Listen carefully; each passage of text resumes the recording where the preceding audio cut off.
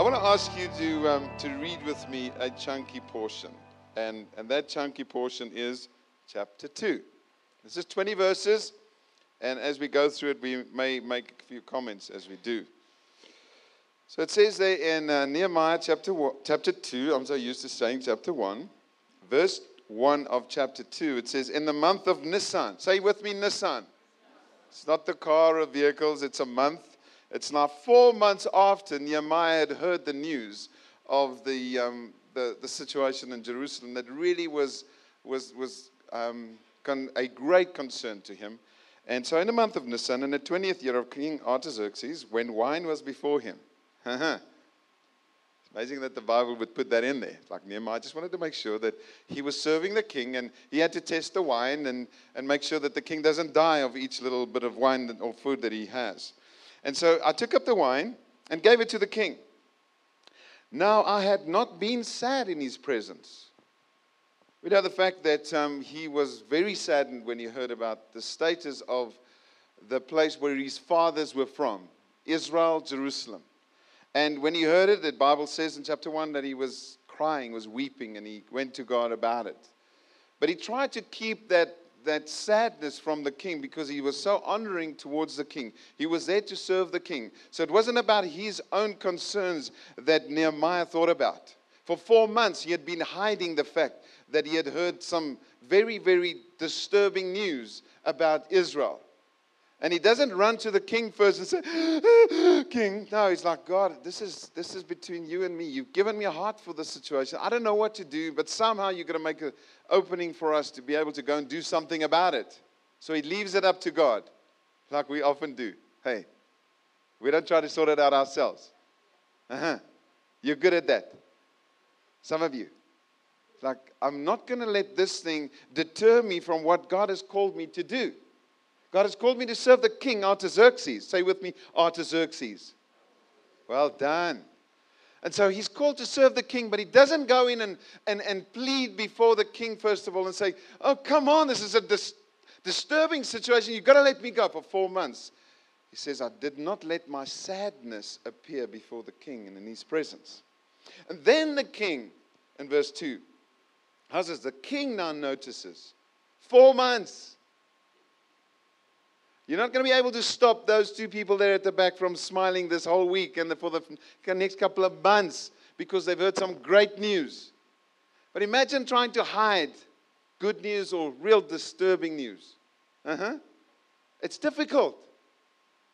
It's like you coming and serving the king every morning, day after day. I'm actually in exile.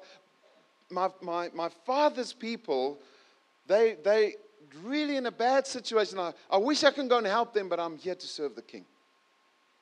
I'm here to serve the king. I just want to say to us, wherever God has placed you, you're there to serve.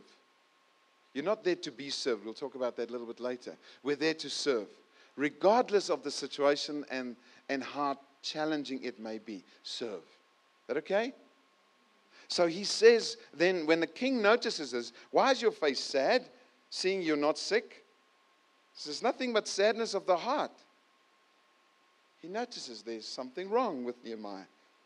And then I was very much afraid because he was concerned about the fact that should he let the king know that actually I want to go to my people, I want to go help there. It may seem like a disloyal moment that he's turning his back on the king. And you never know what that could lead to.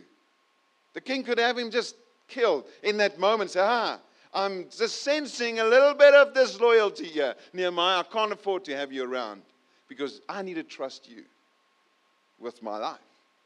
And if you're not with me, then I am quite vulnerable.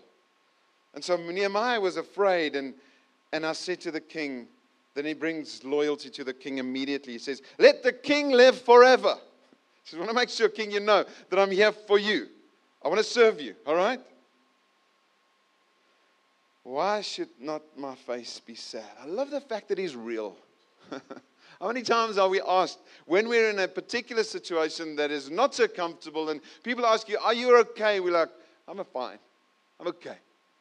Now, I'll be fine again. And we're not being real. Here he is actually so real. That he's just saying, King, Why can I not? Or why shouldn't my face be sad when the city, the place of my father's graves, lies in ruins and its gates has been destroyed by fire?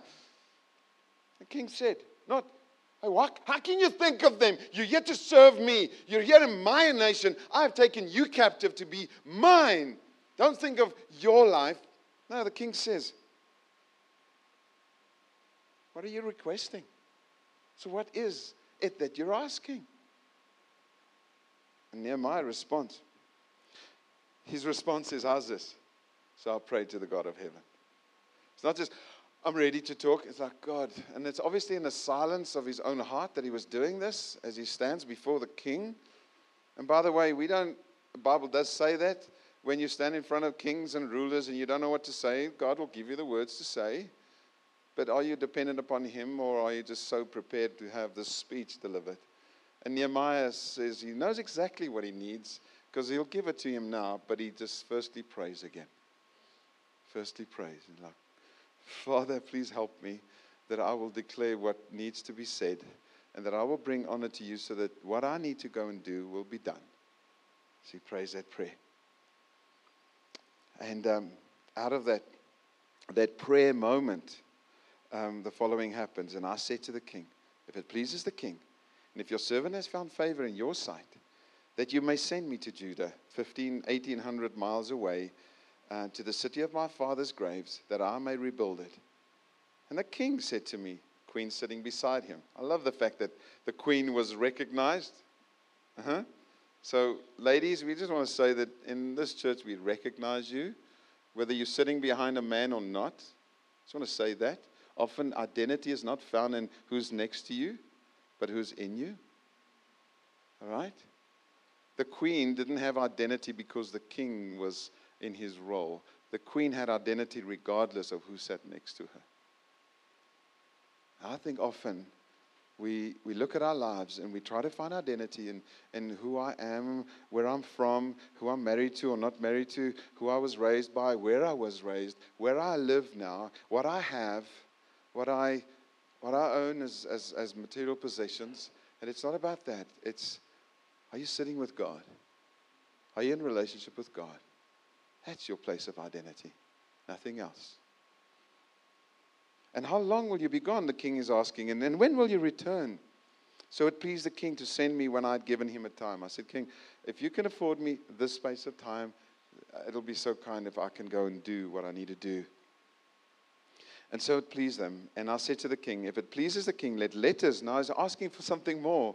So he's not just asking for a specific period of time. He's asking for two more things here, Nehemiah. So there's obviously a good relationship that he has with this king, that he can approach them on not just this massive need that he has to go, but he wants to go in a certain way. And this is what he's asking. He says, let letters be given to me to the governors of the province beyond the river, that they may let me pass through until I come to Judah. Because he's going to pass through foreign country, and that is controlled and under the reign of this king. And he needs some sort of guidance and just support by the king that'll say, listen, let this guy through. Otherwise, they may kill me because I am a Jew.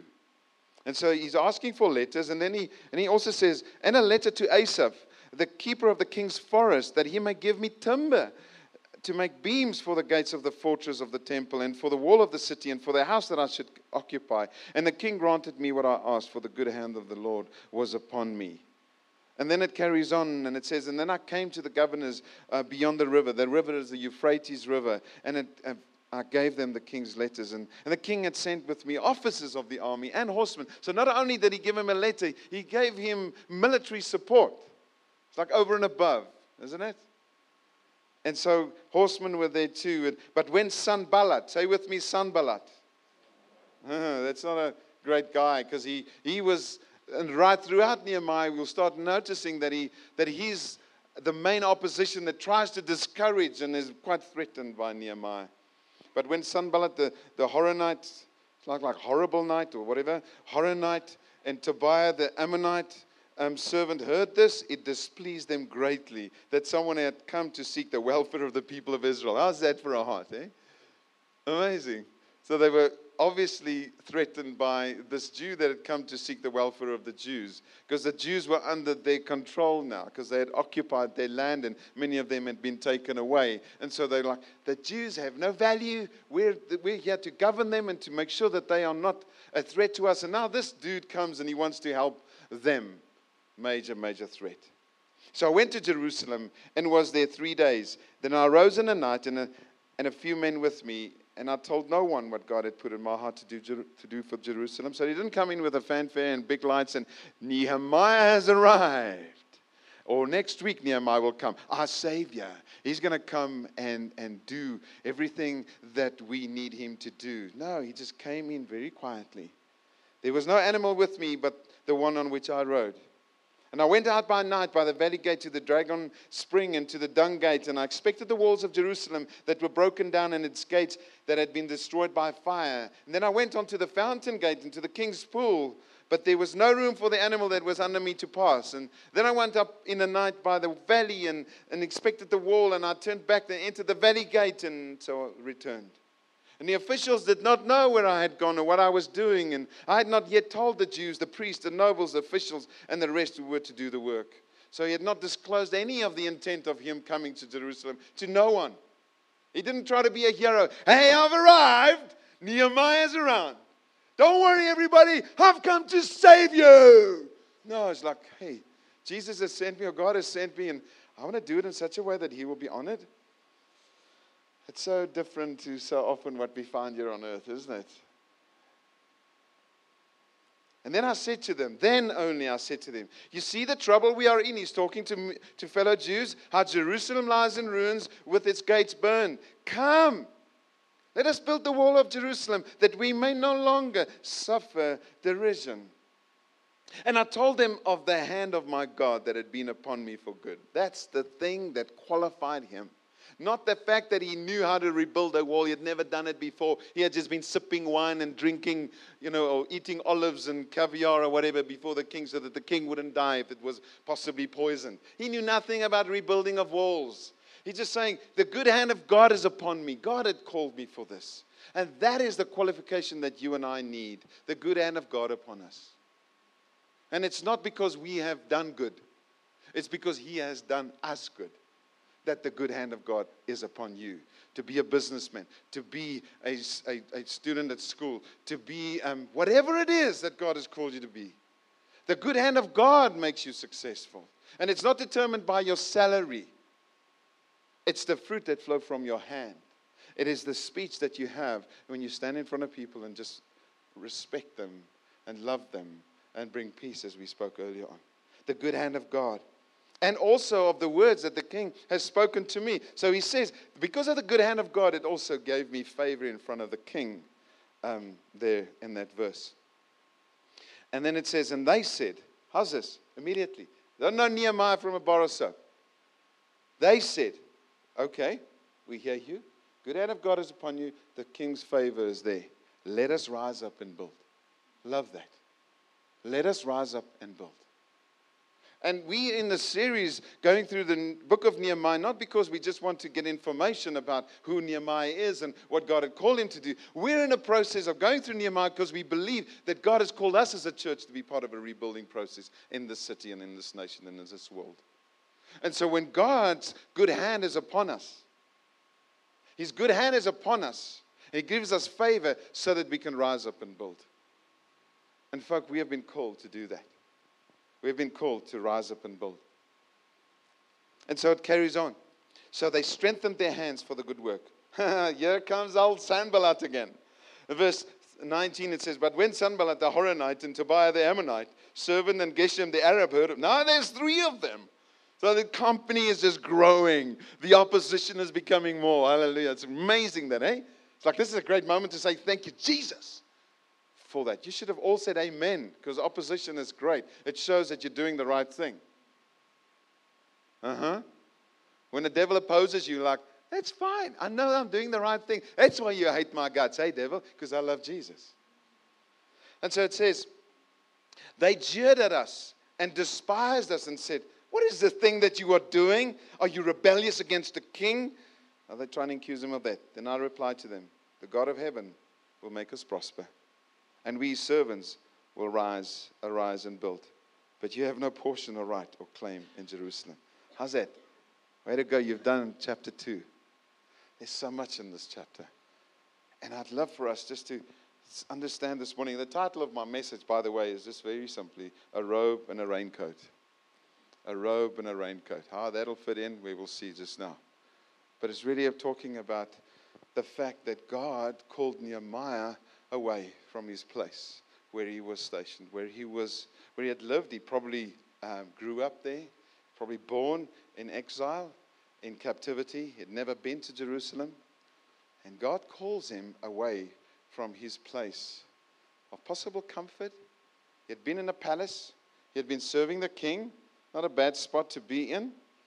And yet there was something more that God had wanted him to go and experience. There are other people in the Bible that God also called away.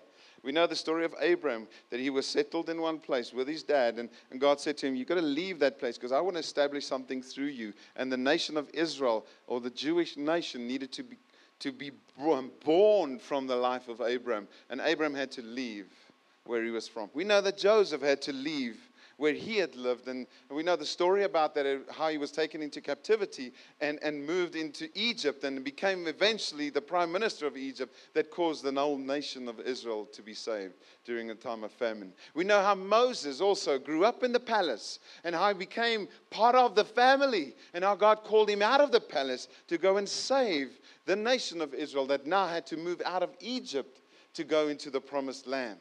So there are various stories in the Bible. And the ultimate one of one person was prepared to leave where he had been all his life. Not that his life ever started, is the man called Jesus. Jesus left heaven for you and me. Just as Nehemiah. I mean, obviously Jesus much more powerful and accomplished much more than Nehemiah ever did. But it also speaks to us because the Old Testament points. It's always pointing towards what is coming. So people leaving points us towards Christ leaving heaven for you and me. And so all these stories talk to us about the reality that somehow there's a time where God calls on us not to leave physically. And again, as we honored Charles and Barbara this morning for having left and now being called back, there's a reality that we don't have to physically go anywhere. It is a spiritual position that we find ourselves in to say, God, I don't want to live in this place of my own comfort. I want to live for something bigger than myself. And I want to take you at this point to the little town of Victoria Falls. How many of you have not been to Vic Falls yet? A few of you.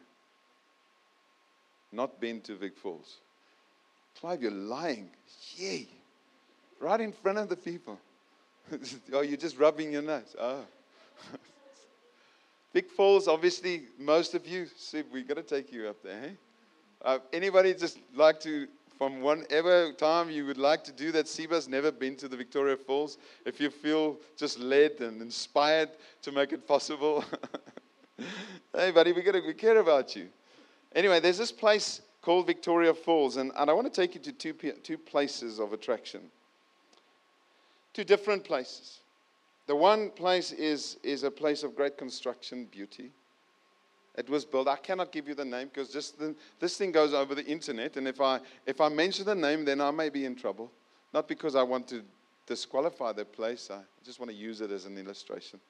The one place is a place of incredible constructive beauty. People created something amazing. The other one is why the falls exist, is because of God created beauty. And that's the actual falls itself.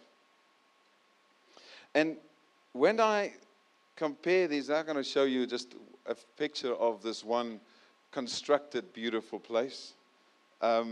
Amazing hotel. We'd been there. I haven't stayed there. I can only afford high tea there. And that in itself was already a price and a half. But nevertheless, beautiful place. If you turn the view around, you'll see that it overlooks this incredible view that it has of the actual falls. That's high tea, by the way.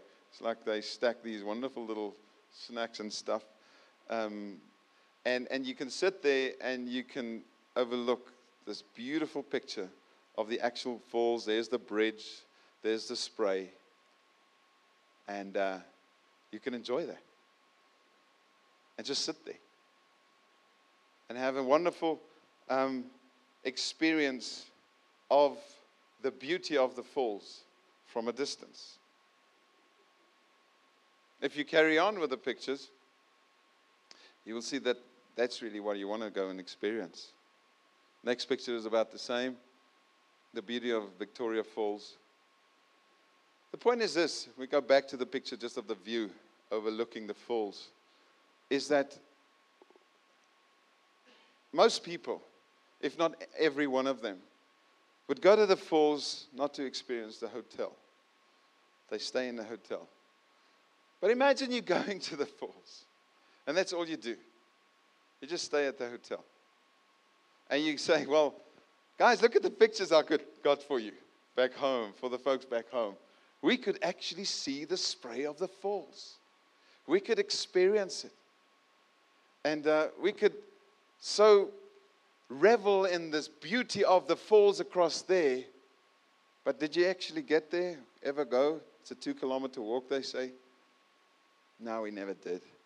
It's just lovely to see it from the comfort of our hotel. And in this hotel, what they do is I couldn't get it from the actual hotel, so I got it from a friend that enabled me to have something like this. There's a picture later on. I need to have a cordless mic or a clip-on one here today, but anyway.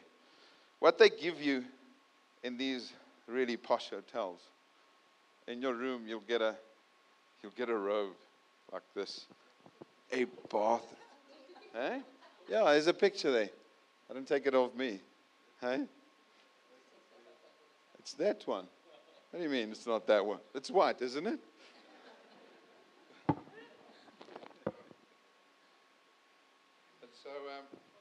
So they give this to you because you're going to be a guest, and they love for you to be comfortable, and you don't walk around with it because that's actually what you do after you've bathed, if you've never understood this.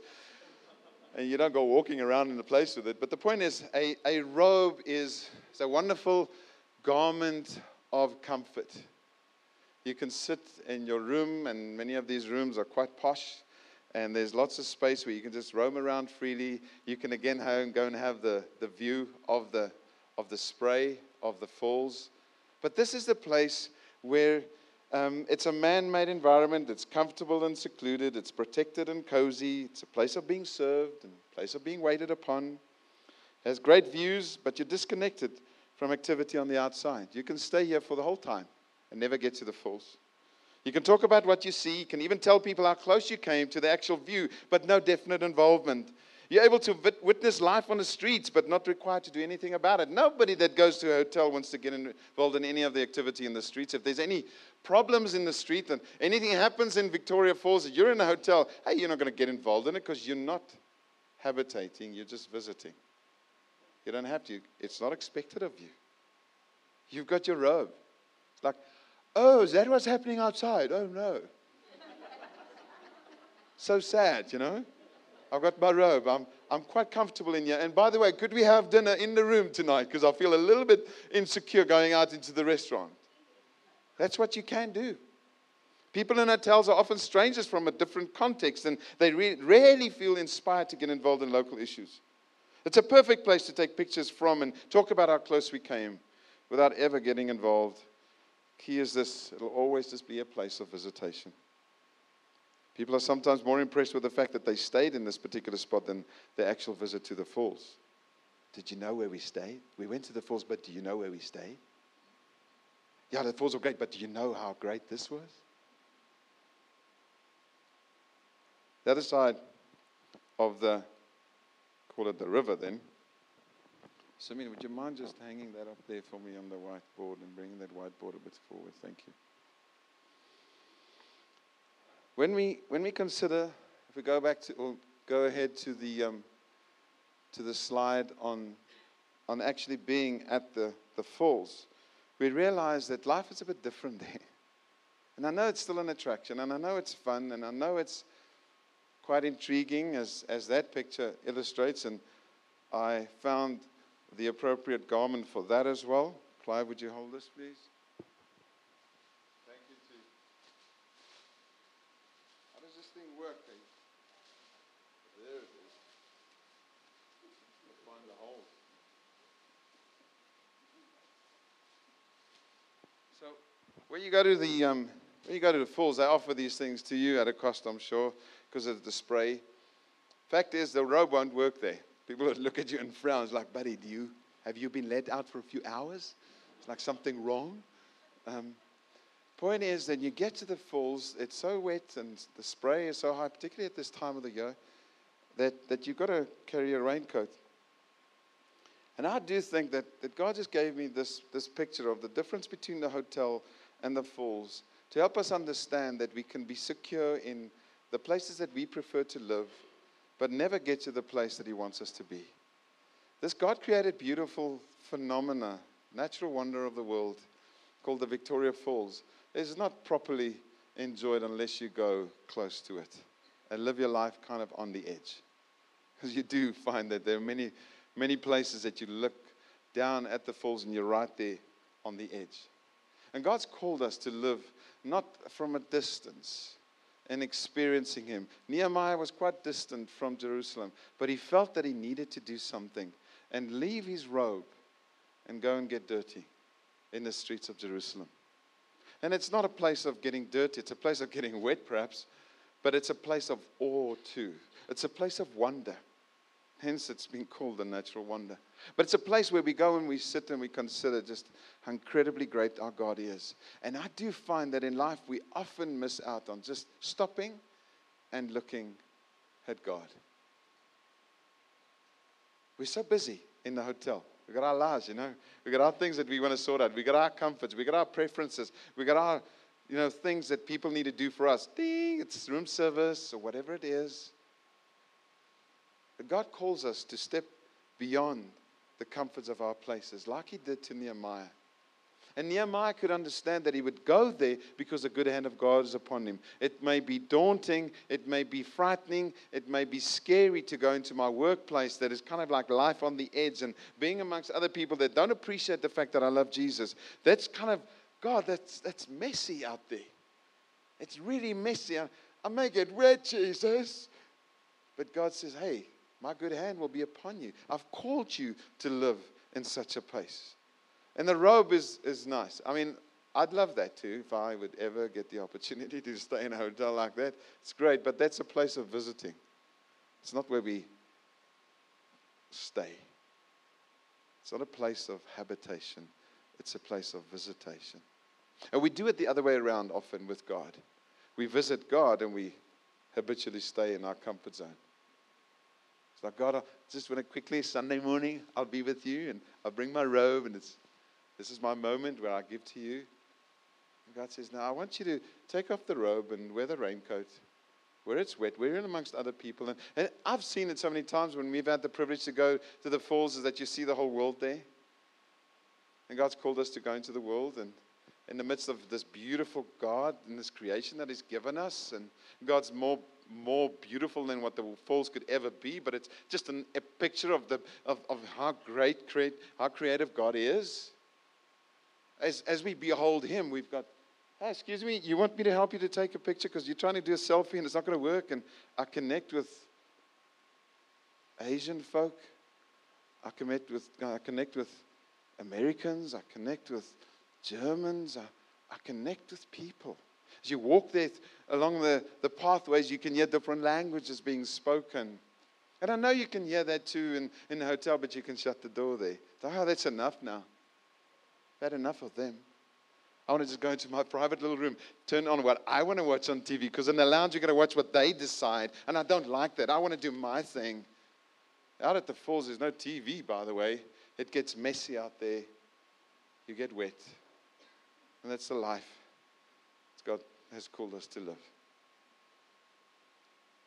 I do find that I'm challenged between these two. So, could you take this and do the opposite side, please? I have my assistants here this morning.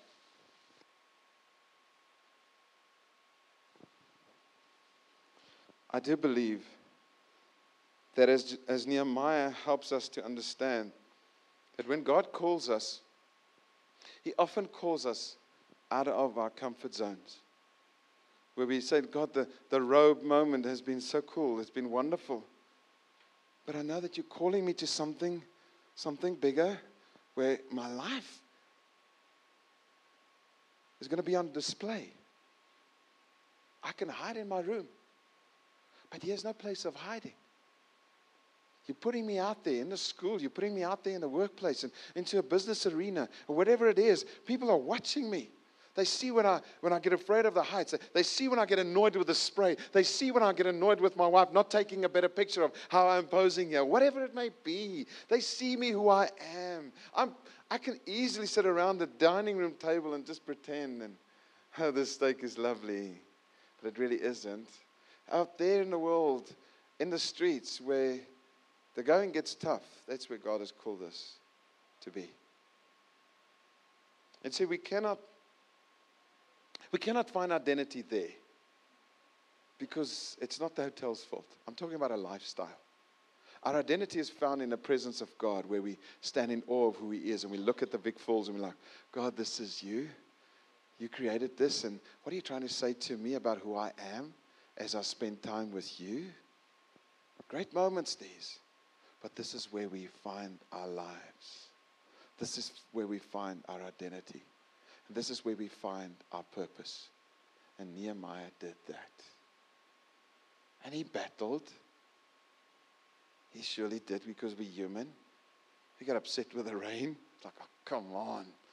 The other day we went there, and in November we took friends from Doha. Kevin and Nicole, they were here, and it wasn't in flood, and there wasn't any spray. And we're like, this is going to be great. And then the rain came. Oh, no, we wet. We were soaking wet. Should have given you that picture of Sumin when she got so soaking wet. Like the hair and the makeup, and it's like amazing. We were okay. But it's messy out there. In the hotel, it's like, oh, it's raining. Oh, lovely. We just turn on the air conditioner a bit. The real life is found where we're connected to the great God that we serve and to the people that we find amongst us. And God's called us to a life like that. And somehow, in the life of Nehemiah, we see that. I want to encourage you this morning, as you just read through chapter 2, read through that chapter and see the willingness in a man. He was standing in fear and trepidation before this king, but he knew he had to leave the palace. And if the palace in your life and in my life may be my preferences of my own comfort. I don't like to do that stuff. They're asking me to do this, and this is not nice, and this is not great for me, and I don't want to connect with those people because that's uncomfortable. I don't like those people. I don't want to be put into situations where it's challenging to me. I prefer X, Y, Z. Then close the door and put on a sign outside that says, no, please do not disturb. This is my spot. And I wonder sometimes if we don't live like that. We put a do not disturb sign up outside of our hearts. It's like, hey, this is my life. I want to live it this way. Don't get closer.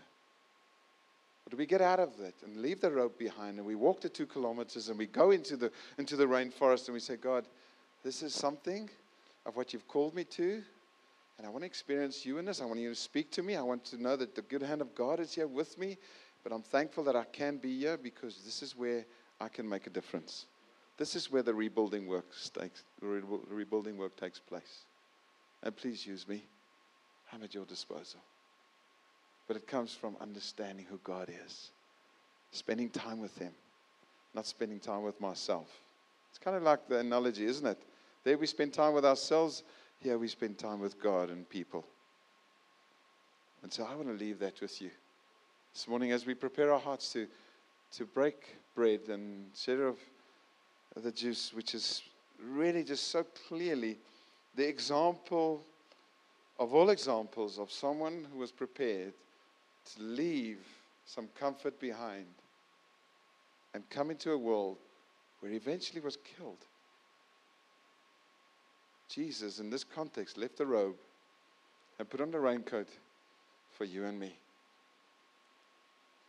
He left it all for you and me. And our response this morning is simply, God, where I need to make a call that'll benefit you and people, help me to do that. God's called us to a radical lifestyle. And we can be content in ourselves and think that I can sit on the veranda, on the patio, the terrace is in front of me. I can see the spray there. Oh, there's God. There's where He's called me to. I'm fine here.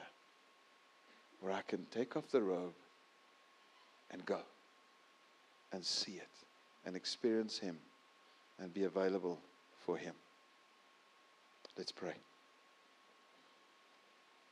Jesus, I thank you this morning that Nehemiah is such a powerful story of someone understanding what it means to live sacrificially for you. God, it's just one example. The best one is obviously you, Jesus, coming to die for our sins. You left your robe and you took on the raincoat in this sense, but you took on the burden of the cross so that we may live. And I pray, Father, that if there's anyone here this morning that have never understood what was accomplished on the cross for them when you died for their sins, I pray this morning, Lord God, that there will be a revelation of that. They'll enter their hearts and that they will respond to that. And Lord God, for us who have understood that, help us not to take it for granted and just kind of be content with sitting on the patio and overlooking where God is at work and where He wants us to be and what He's calling on us to be. Help us to leave the robe behind and take that raincoat and say, Jesus, here I come. I want to be at your service. I want to go and wherever I may find myself, say as Nehemiah said, let us rebuild. Let us be involved, for the good hand of God is upon us. I pray for that, Father, in Jesus' name. Thank you, Jesus.